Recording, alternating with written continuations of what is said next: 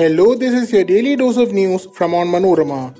I'm your host Vishnu, and these are the major news stories of the day. Indian government to set up a panel to explore administrative steps to address concerns of same-sex couples.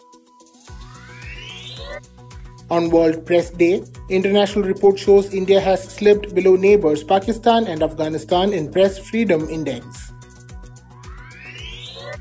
Faced with stiff opposition for her controversial statement, PT Usha met protesting wrestlers at Jantar Mandir and assured support. Kerala High Court is planning to set up an expert committee to find long-term solutions for the state's human-animal conflict. Argentine football legend Lionel Messi may end up without a contract at PSG. Let's get into the details. The centre told the Supreme Court on Wednesday it will constitute a committee headed by the Cabinet Secretary to examine administrative steps that could be taken for addressing genuine humane concerns of same-sex couples without going into the issue of legalizing their marriage.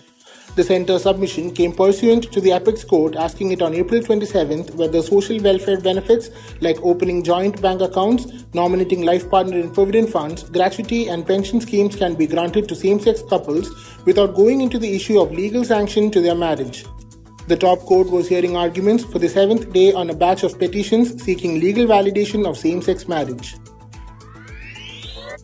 According to World Press Freedom Index 2023, compiled by Reporters Without Borders, India slipped from a rank of 150 in 2022 to 161 in 2023.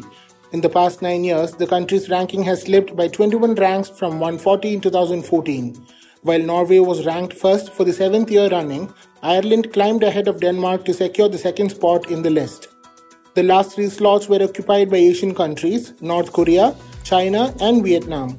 Surprisingly, India's neighbors like Afghanistan, Pakistan and Sri Lanka showed a better ranking of press freedom. Facing criticism from all quarters for being insensitive towards the protesting wrestlers, IOA President PT Usha on Wednesday met them at the protest site and assured the grapplers of her support, saying she was first an athlete and then an administrator.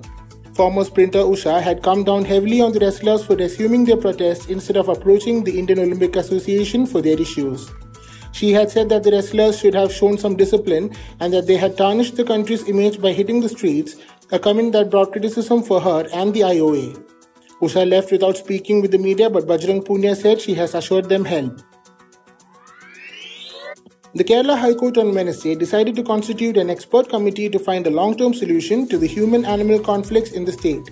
The panel also will be tasked to identify hotspots that face constant animal raids. The court sought suggestions from the state government on who should be part of the committee.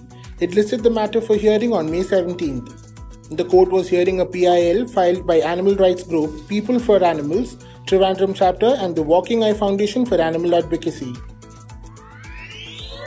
Argentina's World Cup winning captain and Paris Saint-Germain forward Lionel Messi will not have his contract renewed at the club following an unauthorized trip to Saudi Arabia, French sports daily L'Equipe reported. Messi signed an optional third season clause in his contract when he first arrived in 2021. Club officials have decided not to activate it, the report said.